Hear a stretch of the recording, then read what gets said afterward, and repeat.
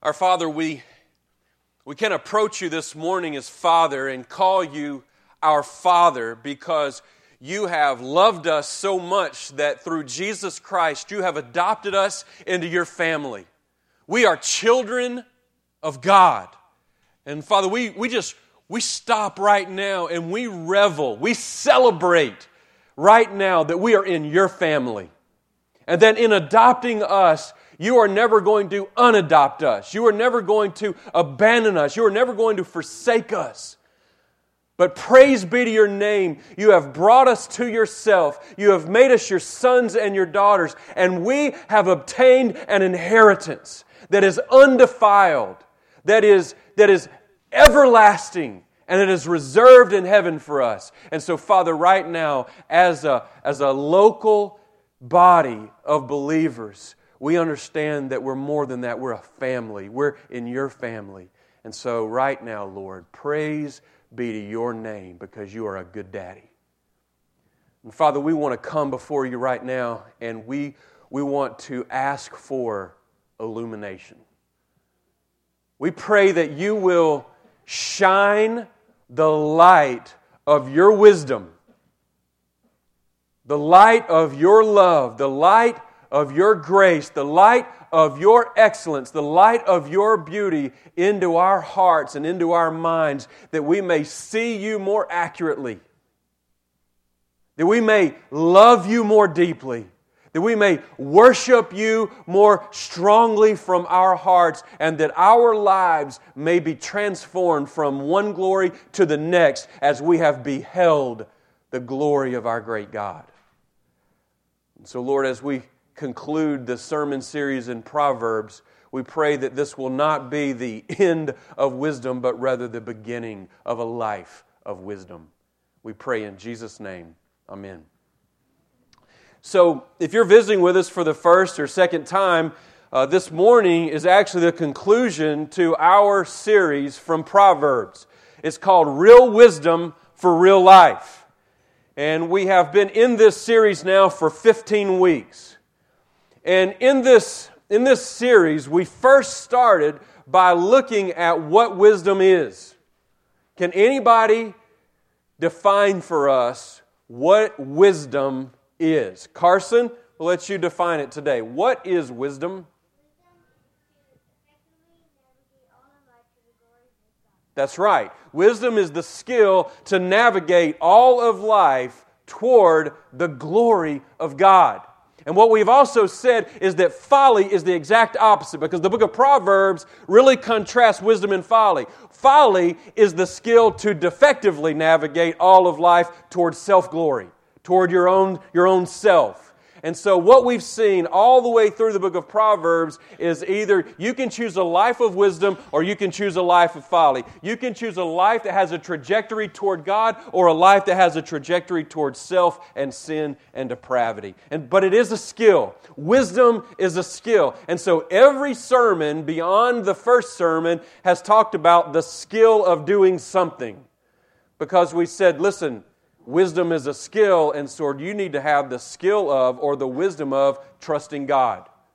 And we talked about, in that second sermon, we said that wisdom is the skill to essentially trust the integrity, the power, the character of Almighty God with all that you are and all that you have. And some people would say, is that really a skill? Yeah, it's a skill. It's a skill to trust the Lord every day that you wake up. It's a skill to trust the Lord in your business. It's a skill to trust the Lord in your parenting. It's a skill to trust the Lord with your education. It's a skill to say, I'm exchanging all that I have and all that I am for all that Jesus Christ has and all that He is. It's something that you cultivate every day in your life. Phil preached about the skill of guarding your heart, of keeping your heart. And what we said in that sermon is that your heart is who you are. It's who you are on the inside. And if you're ever going to navigate your life toward the glory of God, it starts with your heart. It starts with who you are, what you want, what you long for, what you desire, what your will is. We also said that it takes skill to enjoy God's gift of sexuality. We took Proverbs 5, 6, and 7, And we said that, look, sex is a good gift from a good God, and that we need to enjoy it in the covenant of marriage. We need to avoid it outside the covenant of our marriage, and we need to train our kids to do all three of those things. But that even is a skill. We talked about the skill of working diligently. And we said, your work matters to God. It doesn't matter whether you're 14 years old. It doesn't matter whether you're 34 years old or 64. God has given us work to do, and we're to do it diligently and wisely for His praise, and we have to have skill in order to do that. If you can remember, we talked about the skill of speaking words of life.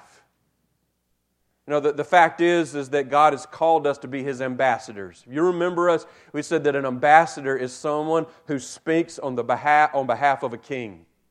And God has designed you and I to speak on His behalf. And so every time we open our mouths, we can either speak words of life, words of blessing, words of love, or we can speak words that don't edify, that don't encourage, and don't bless. But nevertheless, it is definitely a skill to be able to speak words of life. We talked about the skill of blessing your city, the skill of making plans, the skill of even being a friend.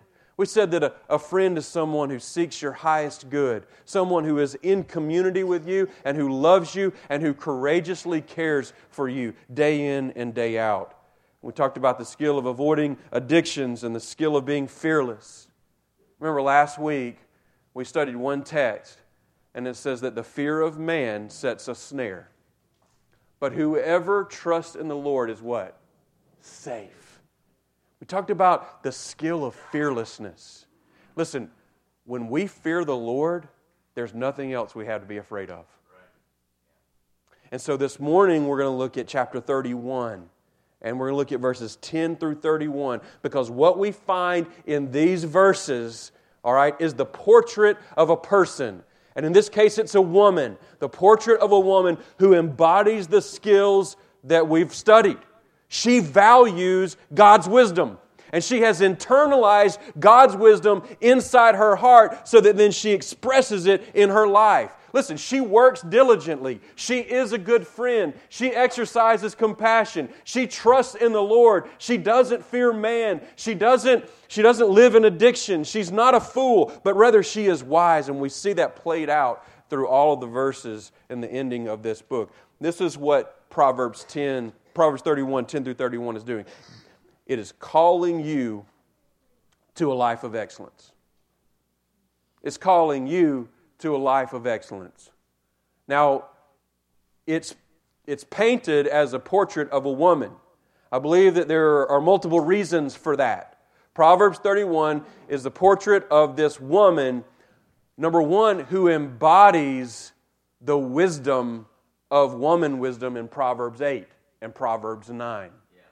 She is the expression. Her life is the embodiment of everything that we read about woman wisdom in chapters 1 through 9.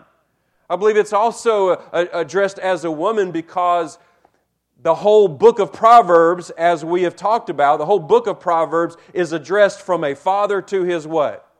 His son. So he's telling his son what kind of woman that he should look for. And by implication, what kind of wife he should have. And he's also telling ladies what kind of woman she should be because in Proverbs 5 and 6 and 7 we see woman folly.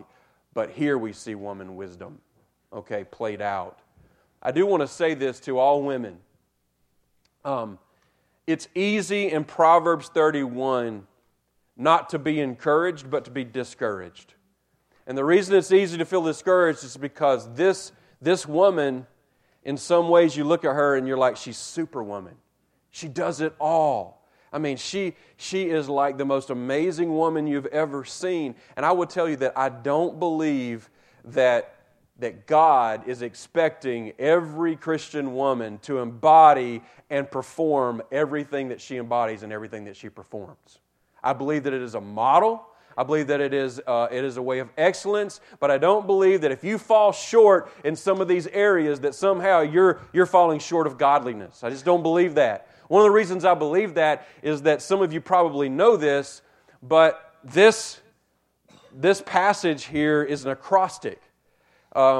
Basically, Solomon takes the Hebrew alphabet and essentially just goes down like our A, B, C, D, E, F, G, H, I, and he takes one attribute, an attribute that starts with A, an attribute that starts with B, an attribute that starts with C, and says something about the excellent woman. It's just a way for him to describe in, not a succinct way, but in a cool way, what are the marks of true excellence. Okay, so he could have gone on and on and on, but he just uses the alphabet in order to highlight some things that a woman does in a life of excellence.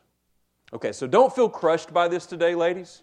Don't feel crushed, don't feel discouraged, but do feel inspired and motivated to aspire to a life of excellence. But I want to tell you men, and you boys and you girls, I don't believe this text is just for women. I don't believe it's just for wives. I believe it's for everybody in the church. I believe it's for anybody who wants to be wise and anybody who wants to achieve to a life of excellence in the power of the Holy Spirit. So let's don't blunt it. Let's don't minimize its impact. Let's all be willing to be taught how to live a life of excellence from the end of this book. So what I want to do is I want to give you 12 marks of excellence right now. 12 marks of excellence that we should all strive for in our own lives. And obviously with there being 12, then it's going to move pretty fast. We're not going to get super deep in every one of them, but we're just going to follow the text and we're going to see what the text yields for us. But 12 marks of excellence that should mark every person who wants to live for the glory of God. Beginning in Proverbs 31, verse 10. The first thing we see is resolve. Resolve. An excellent wife who can find. She is far more precious than jewels. Look at the text. Excellent. An excellent wife. Some of your versions say noble. Listen to how the lexicons describe and define this word excellence. It means power, strength, bravery, competence, efficiency, wealth, nobility, and then I just put etc. I mean, it is, in the Bible, it is used to describe a variety of strong characteristics. It is used elsewhere to describe workers who are precise in their work. It is used to describe landowners who are wealthy in their possessions. But listen to me, it is used most often to describe warriors who are courageous on the battlefield. And so what this proverb is conveying is that the excellent woman, listen to me, is engaged in the battle of life. She is engaged in the battle of life. She is strong, she is competent, and she is courageous. She possesses an outstanding and superior quality. She stands out among the regular populace of women because there's something remarkable and special about her. Look at her. Look at the question. Who can find an excellent woman? I mean, this question implies that it's what? It's hard to find one. It's hard to find one. They're not everywhere. And I asked the question when I first started studying this week, why is it hard to find an excellent wife, an excellent woman? The first is because excellence doesn't come naturally. It doesn't come naturally. It goes against the grain of the human heart to pursue excellence. It doesn't come easily. It requires hard work to be an excellent person.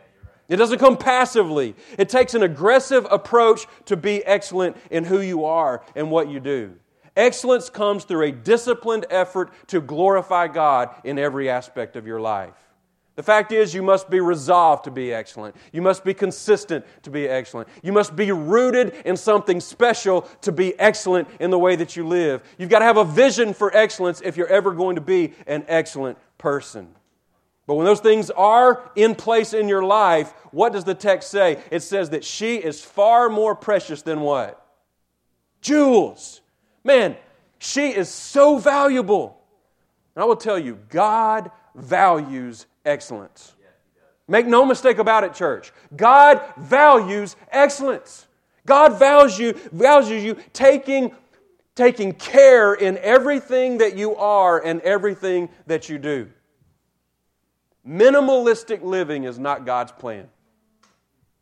Doing just enough to get by is not God's plan. Unwillingness to address problem areas in your life is not God's plan. Making excuses for a lack of personal excellence is not God's plan. God's plan is for you and I to be excellent in all that we are and in all that we do. It doesn't matter whether you are a 12-year-old student and says to yourself, well, school is not my thing. Listen, school is your thing. You're in school. And so God calls you to be excellent in your education.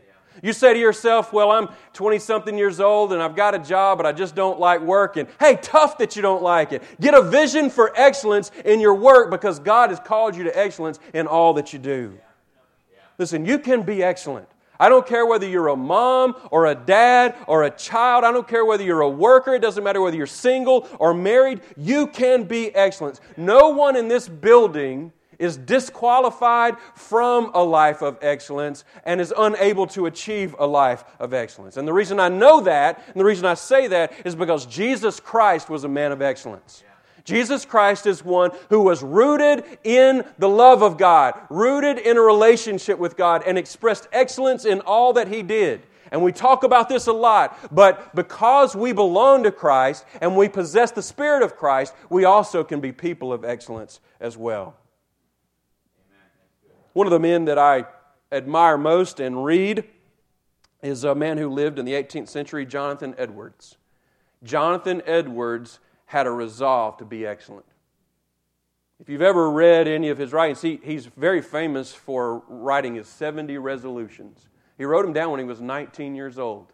He wrote down 70 resolutions, and I would tell you those resolutions are resolutions to be excellent in all that he did. If you've never read them, I encourage you parents to print them out off the internet and read those resolutions to your kids for a time of family worship and see what this teenager resolved to do. And what did he do? He read over those resolutions once a week for the rest of his life so that he could be resolved to be an excellent man for the glory of God. I call you to be resolved to be excellent in your life because that's the first mark of excellence. The second mark is faithfulness. Look at verse 11. The heart of her husband trusts in her, and he will have no, the ESV says, lack of gain. That word trust means he has confidence in her. He's unsuspicious of her. And the way she lives her life, the way she spends her time, the way she uses her words and serves her family and treats her neighbors gives her husband complete confidence in who she is. Gives him complete confidence in the fact that she is a trustworthy woman. And so he trusts her completely and entrusts his heart to her. You know, one of the reasons that he trusts her is because she's not only faithful to him, she's faithful to God. And he sees her faithfulness to God and her love for God and her loyalty to God. And as a husband, he says, I know that I can entrust my heart to a woman who has entrusted her heart to God. And so the text says that he will have no lack of gain. Well, one of the things that passage is saying right there, that phrase is saying, is that she's not a drain on him. She's not a spiritual drain on him. She's not a physical drain on him. She's not a material drain on him. No, why? She actually produces good for him and for the family. But I want to draw your attention to that word gain, because the ESV uses this word gain that we don't really get a kind of this vivid picture. But the Hebrew, the original, it uses a term plunder. Plunder. Does anybody know what plunder means? Spoils, exactly. It's like victory spoils. It's like when two armies would go up against one another, the army that would win would then get these victory spoils. They would, whether it be the gear that the opposing army was wearing or the gold and silver that was back at the campsite or whatever, they would get all of these spoils and come back and now possess it for themselves. And look at the text. The heart of her husband trusts in her, and he will have no lack of plunder, of victory spoils. She goes out and fights on behalf of her family and comes back with victory spoils. Her family benefits tremendously from her efforts as she battles in life. And so listen, if you want to be a person of excellence, you must cultivate faithfulness. You've got to be faithful to God. You've got to give yourself over to God every day. There is no way that you will be faithful to your spouse, faithful to your kids, faithful to your parents, faithful to your church, if you're not, first of all, faithful to love God with all of your heart, all of your soul, and all of your strength. Man, I tell you what, you can say, you know what, this afternoon at the family meeting, I'm going to sign up for cleaning up the building. I'm going to sign up for preparing a meal. I'm going to sign up to be on the music team. Well, listen, we want all the people that we can to sign up for all those things. But if you do that without cultivating faithfulness to the Lord Jesus Christ, loving Him in prayer and singing to Him in family worships, then your service at this church is going to be worthless. Because you have to, first of all, cultivate a relationship of faithfulness to the God who loves you and has saved you by His grace. And so you must engage in the battle of life and go to war for the people that you love, just like this excellent woman. That's what she does. She engages in the battle of life and she goes to war for the people she loves. The third mark of excellence is love. Verse 12. She does him good and not harm all the days of her life. She contributes to her husband's welfare each and every day. She doesn't sucker punch him with unedifying speech, unhelpful actions, unwise decisions. No, she has no desire to make life difficult for him. And so what does she do? She pursues her husband's highest good every day. That's how we define love around here. We talk about it all the time. Love is the pursuit of the highest good of the object of its love. It is an aggressive, proactive approach to say, I'm going to seek this person's highest good. I want what is best for him. I want what is best for her. I want what is best for them. And so I'm going to pursue it day after day after day because that's God's calling in my life because He has done the very same thing for me. Through the Lord Jesus Christ, He has pursued my highest good. And so how does she do this? How does an excellent wife pursue the good of her husband? Well, I think first she prays and she meditates and she gets her heart right with God. And then she plans a way to live in such a way that she knows it's going to edify the people who are around her. And then she goes out and executes that plan every day. She executes the plan. So if you want to be a person of excellence, you must actively love the people in your life. The fourth mark of excellence is diligence. Now, we're going to look at a string of texts here. I think we're going to go from 13 to 19. We're going to look at how diligent this excellent woman is. Verse 13, she seeks wool and flax and works with willing hands. She seeks it. That's the first word in the original. She seeks it. That is, she proactively pursues and carefully investigates the best materials to make clothes for the family and resources for the functioning of her business. I want to ask you, with what kind of attitude does she pursue? Does she pursue this wool and flax and work? What's her attitude? Braden. Joyfully. Yeah, that's right. You get that from the word willing. She willingly does it. She doesn't begrudge it. She takes great delight in the process of producing resources that benefit the people who are in her life and in her community. Now, I just want to speak just a bit of personal testimony right now. I think one of the worst kinds of people to be around is the person who begrudges work, the person who begrudges laboring. Listen, God prioritizes and then instructs us to work diligently in what we do. And not only to work hard, because that's what we're supposed to do, but to work with a joyful heart, an excited heart, an exuberant heart, that we get to reflect our creative, working God. We get to be like God when we work.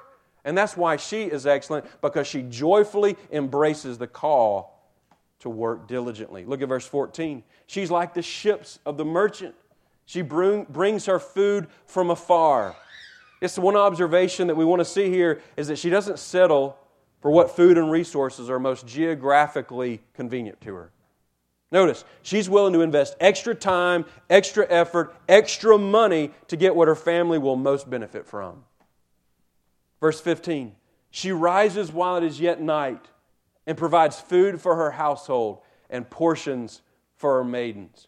She gets up before the sun comes up. Why? Because she takes the responsibility to provide fuel for everybody in her household, whether it be her husband, her children, the workers that she has with the business that she runs, but she takes the responsibility to provide for them. Why? Is that what God has said in His Word? Not necessarily, no, because she just loves the people around her and she wants them to achieve their highest good each day, and she knows for them to be well-fueled is one way to do that. Verse 16. She considers a field and buys it. With the fruit of her hands, she plants a vineyard. She has plenty of freedom in this family. She has plenty of freedom with her husband. She goes out and she has freedom to look in the community and go out through all the land and the surrounding areas and to buy and to sell and to trade. And in this case, she sees a field and she says, oh, this looks like it could be a good field. And not only does she purchase it, but she begins to tend it and plant for a vineyard that comes. Verse 17, she dresses herself with strength and makes her arms strong. Fact is, she doesn't let herself go physically. Why does she not do that? Why is she concerned with physical strength? Why? Because she knows that she can be the biggest blessing to the most people for the longest time if she's physically strong. Verse 18, she perceives that her merchandise is profitable. Her lamp doesn't go out at night. Man, she realizes that her produce and her materials are valuable. And so I think Jesus was the one who says you need to work while it's day because at some point it's going to be night. She understands that she's got materials and produce that needs work, that needs tending, and she's going to get the greatest return on her investment if she works and toils right now while she has what she has in order to produce a profit. And then verse 19, she puts her hands to the distaff and her hands hold the spindle. I think what Solomon is seeking to say here is that she is not only multi-talented, but she does everything. She works hard and she labors and uses all of her gifts and abilities because she is diligent to apply wisdom in all that she does. Now, this is a daunting picture of this woman. She is so diligent. But I think that what God would drive us to do right now is to ask the question, in what ways can we be more diligent? If diligence is this mindset to consistently labor to glorify God and build up the people who are in our lives, how can you and I become more diligent? If you're a husband in here, how can you be more diligent to build up your wife? If you're a parent, how can you be more diligent to build up and strengthen your children? If you're just a single person who's been given friends and coworkers and bosses or people who work for you, how can you invest in their lives? Or if you're a member of this church, how can you invest in this church in such a way that Christ is magnified, that people are encouraged, and the kingdom of God is built? I want you to ask that question seriously about yourself right now. How can you be more diligent? That's what the text is driving us to this morning. The fifth mark of excellence is compassion. Verse 20 says, she opens her hand to the poor and reaches out her hands to the needy. You see, she's not only talented and resourceful, she's generous and compassionate. And what does she do? She sees the less fortunate in her community and the people around her, and she doesn't turn a blind eye to them. She doesn't turn her back on them. No, part of the regular routine of her daily life is to prepare materials and food for people who need it. Now get that. Part of the regular routine of her life is to prepare materials and food for people who need it. So that she's prepared to give food to the hungry. She's prepared to give a coat to somebody who's cold. She's prepared to give a hot tea to somebody who comes in off the streets who is freezing. She has a heart to help people in need, and she does it. I think sometimes we misunderstand the word compassion. Sometimes we understand the word compassion to mean someone who has a heart of pity for others who are going through pain and difficulty. say, well, that's a very compassionate person who feels a heart of pity. That's not compassion. Compassion is seeing someone going through a difficult and traumatic experience, feeling pity, feeling sorry for this person, and then being willing to do something about it. That's what compassion is. You do whatever you're capable to do to alleviate the suffering and the trauma for the person who is experiencing it. That is true compassion. And the reason that it's very important for us to understand the difference between simply looking at somebody and having this feeling, this heart feeling of turmoil, and then just moving on with our life, versus seeing this trauma and this suffering and then doing something about it. The difference between those two is the difference of what Jesus Christ has done for us. Because you see, Christ looked at us and saw us in a traumatic, suffering, broken, terrible experience, and He didn't look at us and say, oh, I really hate it for those guys and girls, and then turn around and just continue in communion with the Father and with the Spirit. No, He says, I'm going to have a heart of compassion, therefore I'm going to do something about it. I'm going to enter into humanity. I'm going to take on the form of human flesh. I'm going to live in an unbroken way. I'm going to be sinless. I'm going to be perfect. I'm going to live the life that they're supposed to live and aren't. And then I'm going to ultimately die the death that they deserve, but they ultimately won't because of what I'm doing for them. I'm going to be buried. I'm going to rise from the dead. I'm going to ascend into heaven. I'm going to send my Holy Spirit so that I can give them exactly what I possess: a heart of love, a heart of compassion, a heart of grace, so that they can be just like me. You see, when you and I, when we extend compassion to people, all we're doing is demonstrating who we belong to. We belong to Jesus Christ, who has been compassionate toward us. And so, the person who is excellent is compassionate. The sixth mark of excellence is preparation. Preparation. Verse 21. She's not afraid of snow for her household, for all her household are clothed in scarlet. Now, that's kind of a debatable word, scarlet there. It could also mean thickness or double thickness.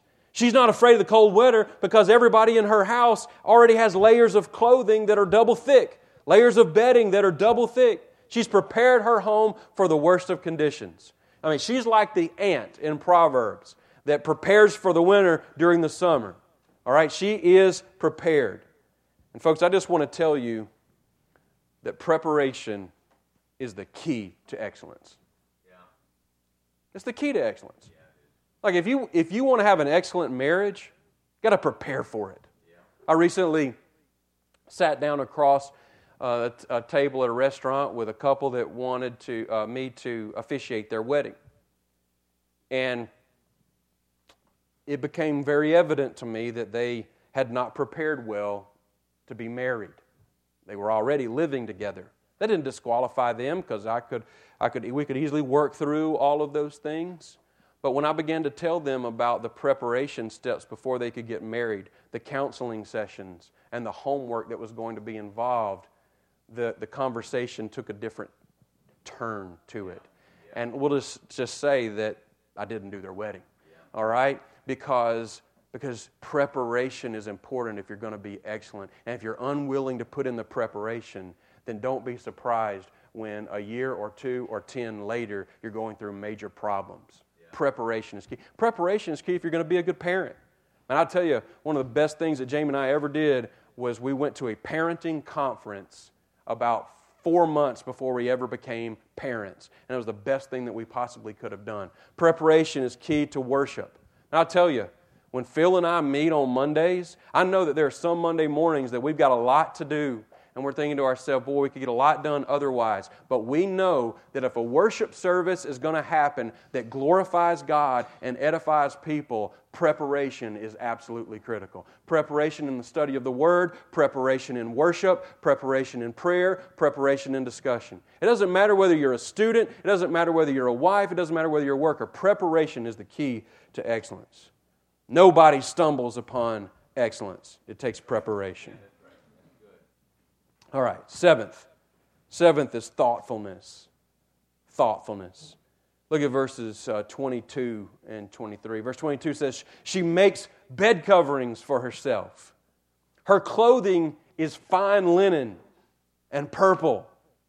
Now, the only other time that we've seen this two-word phrase, bed coverings, was back in Proverbs 5, 6, and 7, where the woman folly, the wayward woman, the adulterous woman, prepared bed coverings, if you can remember. And she says, listen, I've prepared bed coverings. My husband is gone. We can come and enjoy ourselves. But here, this excellent woman makes bed coverings. And then she wears these fine clothes and this purple. I will tell you, I believe what's going on here is that this woman is thoughtful toward her husband.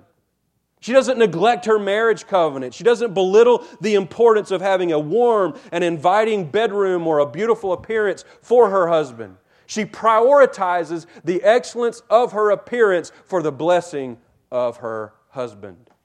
Fine linen and purple were really the best of the best back in those days. Very few people wore purple. Normally, the only people who wore purple was royalty because they were the only ones that could afford it. But here, she invests in clothes and likely even makes them in order to please and bless her husband. Look at verse 23. Her husband is known in the gates when he sits among the elders of the land. Why is he known? Because she has built a strong reputation in the community. People know her. People respect her. People admire her. Man, many have even been the beneficiary of her generosity and her love and her compassion. So much so that when her husband enters into the public arena, into the gates in this case. Now the gates are where the elders met in order to make decisions for the progress of the city. It was kind of like the city hall, so to speak. So that when this excellent woman's husband approaches the city gates, his reputation precedes him, and his reputation is partially built on her reputation. She's thoughtful. She has a considerate regard for the feelings and the well-being of other people, and most specifically her family and the people in her community. And so I want to ask you this question today, church. How thoughtful of a person are you?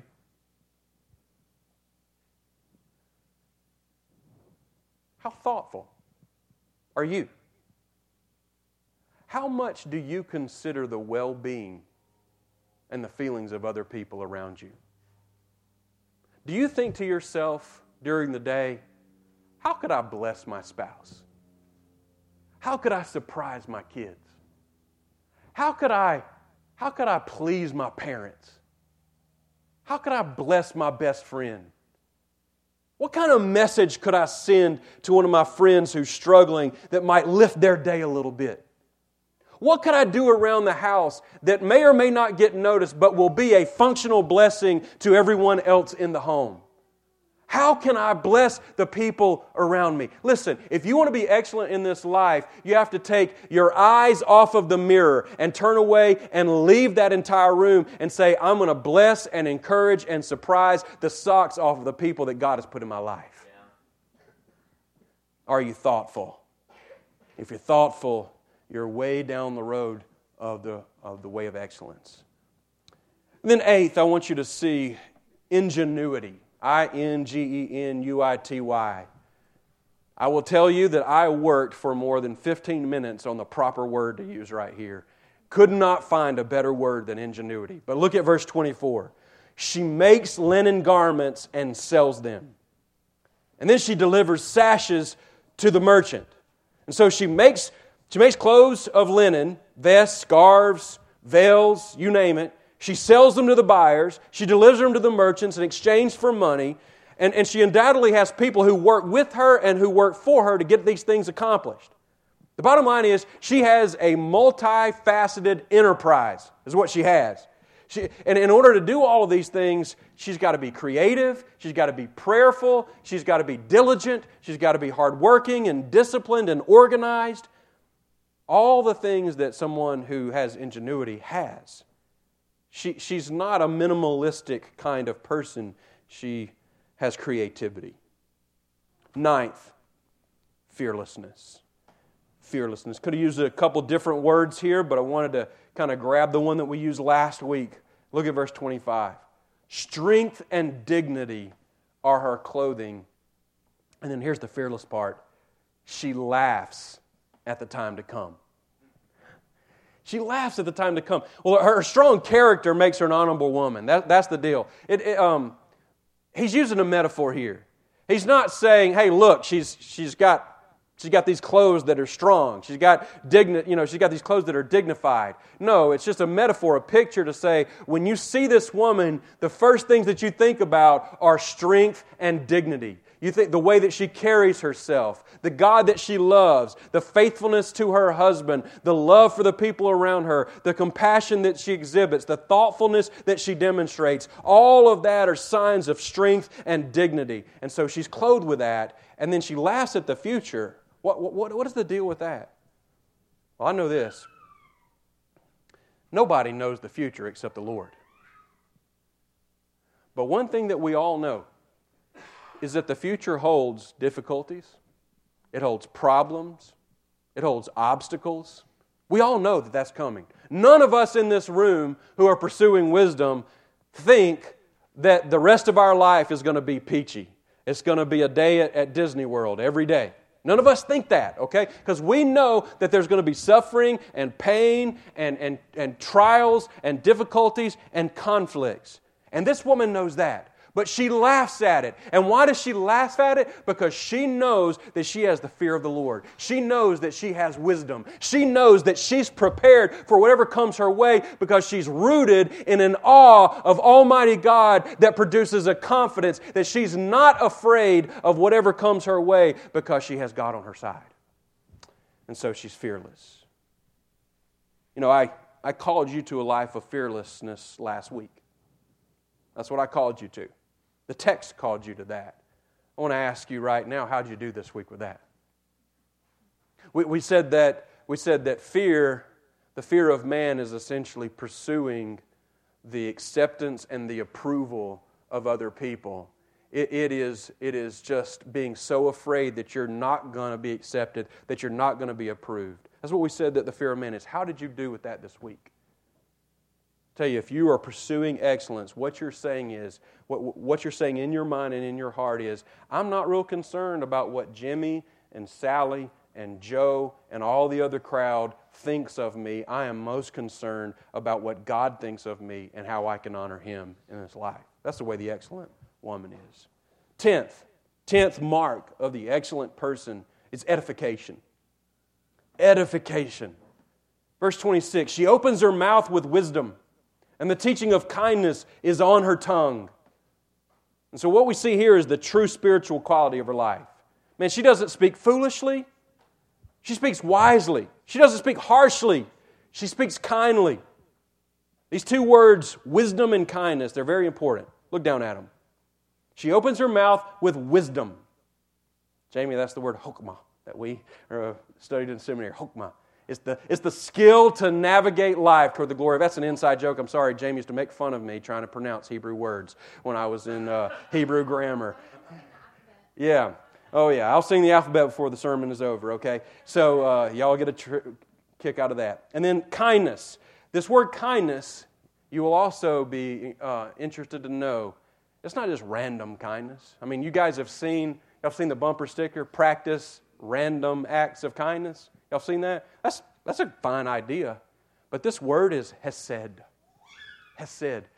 That is the word that is most often used in the Old Testament to describe God's covenant, loyal love for His people. And what does the excellent woman do? What does she do?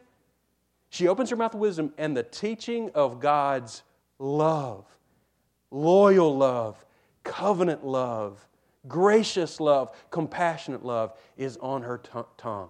The fact is, if you're in the room with this woman, then you are receiving wise words that make you better than what you were when you walked into it.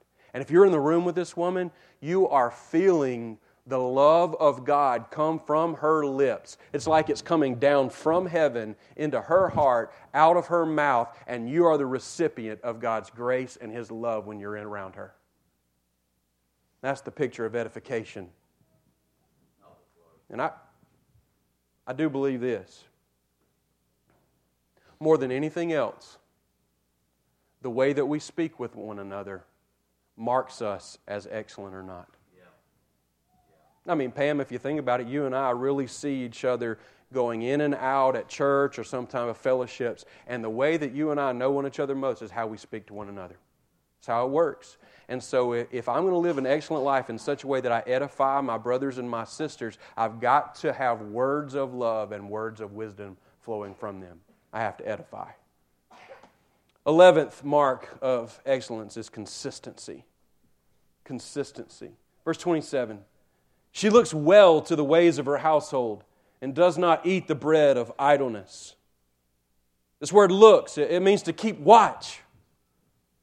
And she is like a soldier whose job is to keep watch over the fort at night. And the soldier marches back and forth and back and forth, making sure that everything in the fort is just the way that it should be. That there are no enemies that are encroaching. There are no problems within. And taking very clear inventory of what's going on inside the fort. And she's just like this soldier. She looks around. She looks at her husband and his needs. She looks at her children and their needs. She looks at her workers and their needs. And she says, okay, what can I do to help meet the needs of the various people in my family? And I want to make sure that they get done. She is consistent and diligent in taking inventory of her household. And then she doesn't eat the bread of idleness. She's not lazy. She works with wisdom, she works with efficiency, and she works with love in her heart. So she is consistent. And then finally, because she is all of these things, we see honor. The 12th mark of an excellent woman is honor. Look at verse 28. Her children rise up and call her blessed. Her husband also, and he praises her. And because she is so excellent, her kids voluntarily rise up and announce to the community that she is a blessed woman. God has graced her with gifts and abilities and talents and love and wisdom in such a way that her husband then does the same thing. Notice that he stands up and praises her as well. And so what are his words? I believe that his words are both found in verse 29 and in verse 30. He says, many women have done excellently, but you surpass them all. Man, he describes the strength and the dignity of his wife. This is the thing. He watches her life. He admires her excellence. He receives her love, and then he is blessed by all that she is. And so in verse 30, he also says, charm is deceitful. Beauty is vain. But a woman who fears the Lord is to be praised. What is charm? Charm is the power to attract people by the way that you look or the power of your personality. Beauty is the physical qualities that just please the eye. We all know what beauty is. What Solomon is saying here and what this husband is saying is, listen, he's not saying that it's not good to be beautiful, it's not good to have charm, but if you're trusting in your beauty or you're trusting in your charm, what you're trusting in is something that is empty. Something that is passing, something that is fleeting. Charm is deceitful because without wisdom, it's completely empty.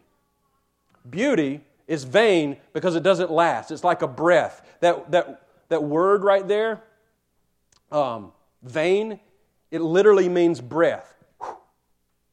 It's here and it's gone. So if you're trusting in beauty, then you're trusting in something that is absolutely empty. I just want to pull the car over for just a second and say this, church. Our culture doesn't just value beauty and value charm. Our culture deifies beauty and deifies charm. And I want to say this. God does not look frowningly on charm or beauty. Okay, beauty is good as far as it goes. But I want to tell you, when it comes to a life of worship, a family life, a church life, and a life lived toward wisdom, beauty and charm are pretty much meaningless. They're pretty much meaningless. So don't dare base your relationships and your pursuits and all of the way that you organize your life and what you watch and who you want to be, trying to be more beautiful or more charming. because at the end of the day, it is meaningless. It's worthless.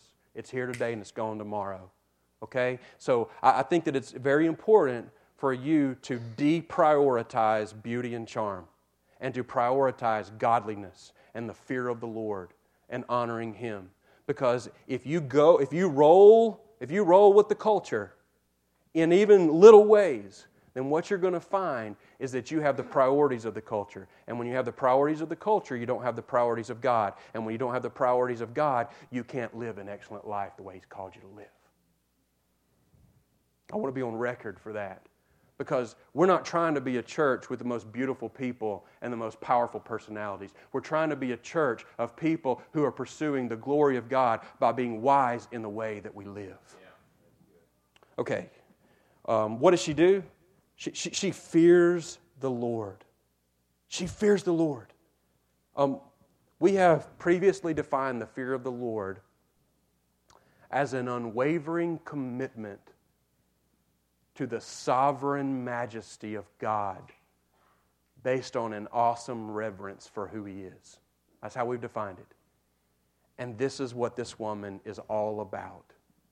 She has an unwavering commitment to the God of glory because she knows that He is Creator.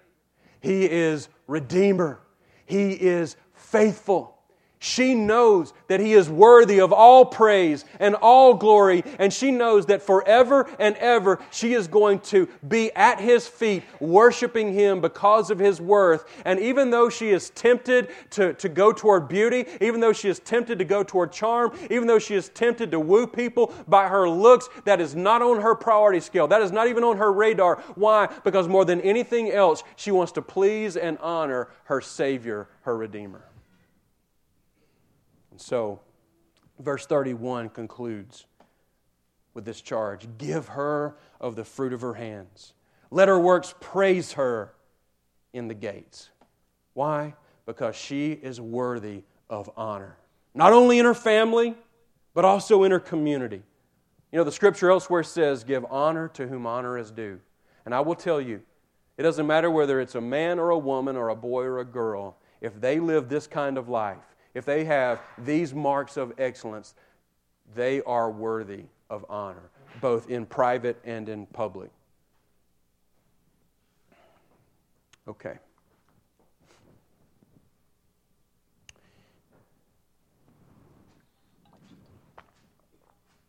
Wow, I preached longer than I anticipated to preach, you guys.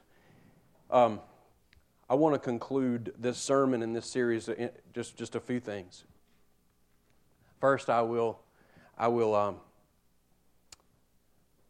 heed my wife's encouragement with the alphabet.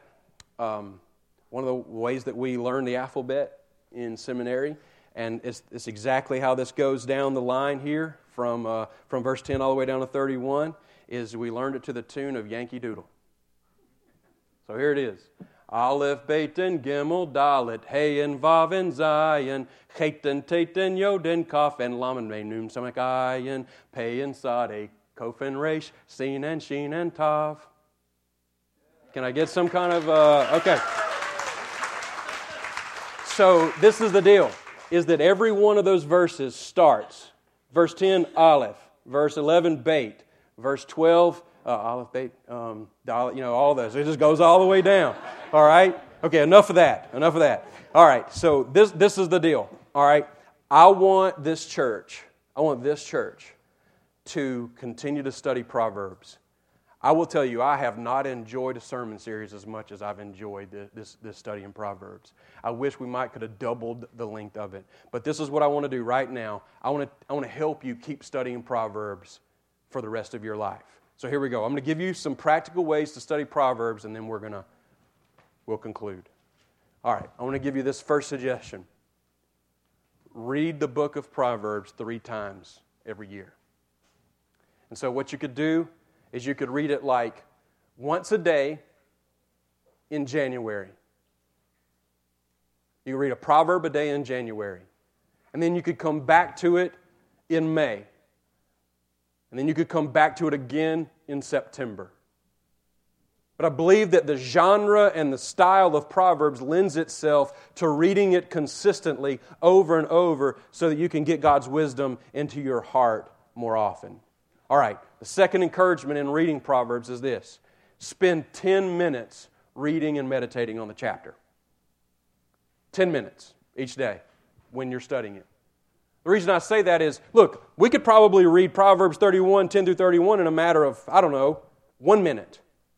But if we say we're going to give 10 minutes to it, and we say, God, teach us what you want to teach us, then we can meditate on particular proverbs, and God can teach us. We can roll it through our mind and down into our heart so that we can actually learn.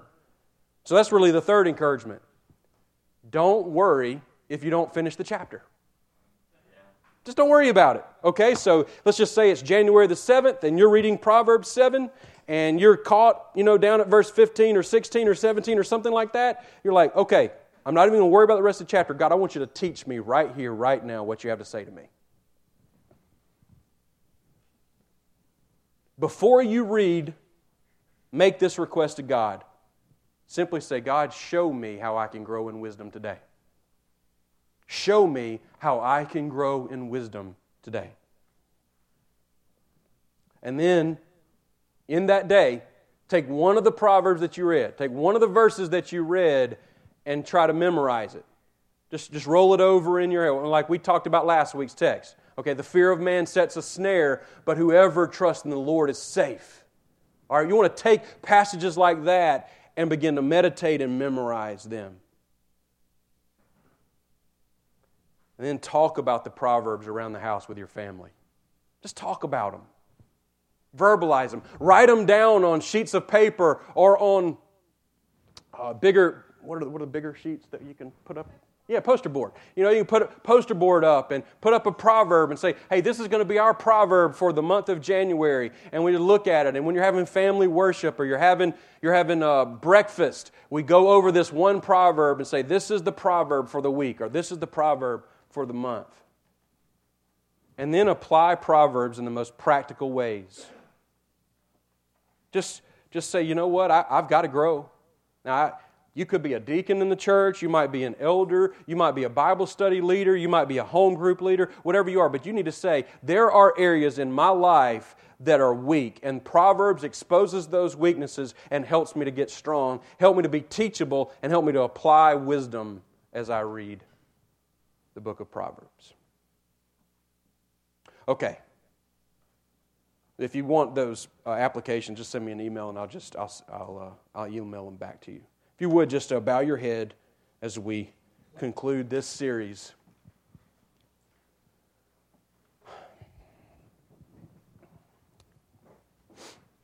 I want to give you the opportunity right now to reflect on your life in light of the wisdom of Proverbs.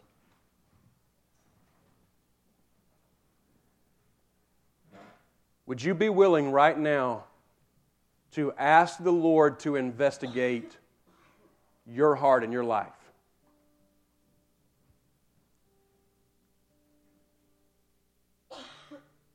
Would you be so bold as to ask God this one question? God, where am I not navigating my life toward your glory?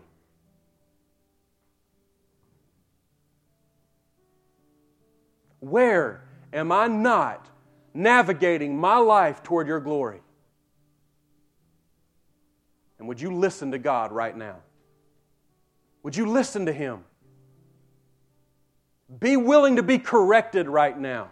Be willing to be rebuked right now by the Holy Spirit. He wants to expose your need. He wants to expose the area right now in your life where you desperately need to grow.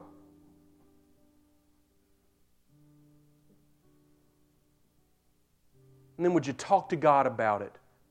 Confess your need and cry out to Him for help. He will grant it today.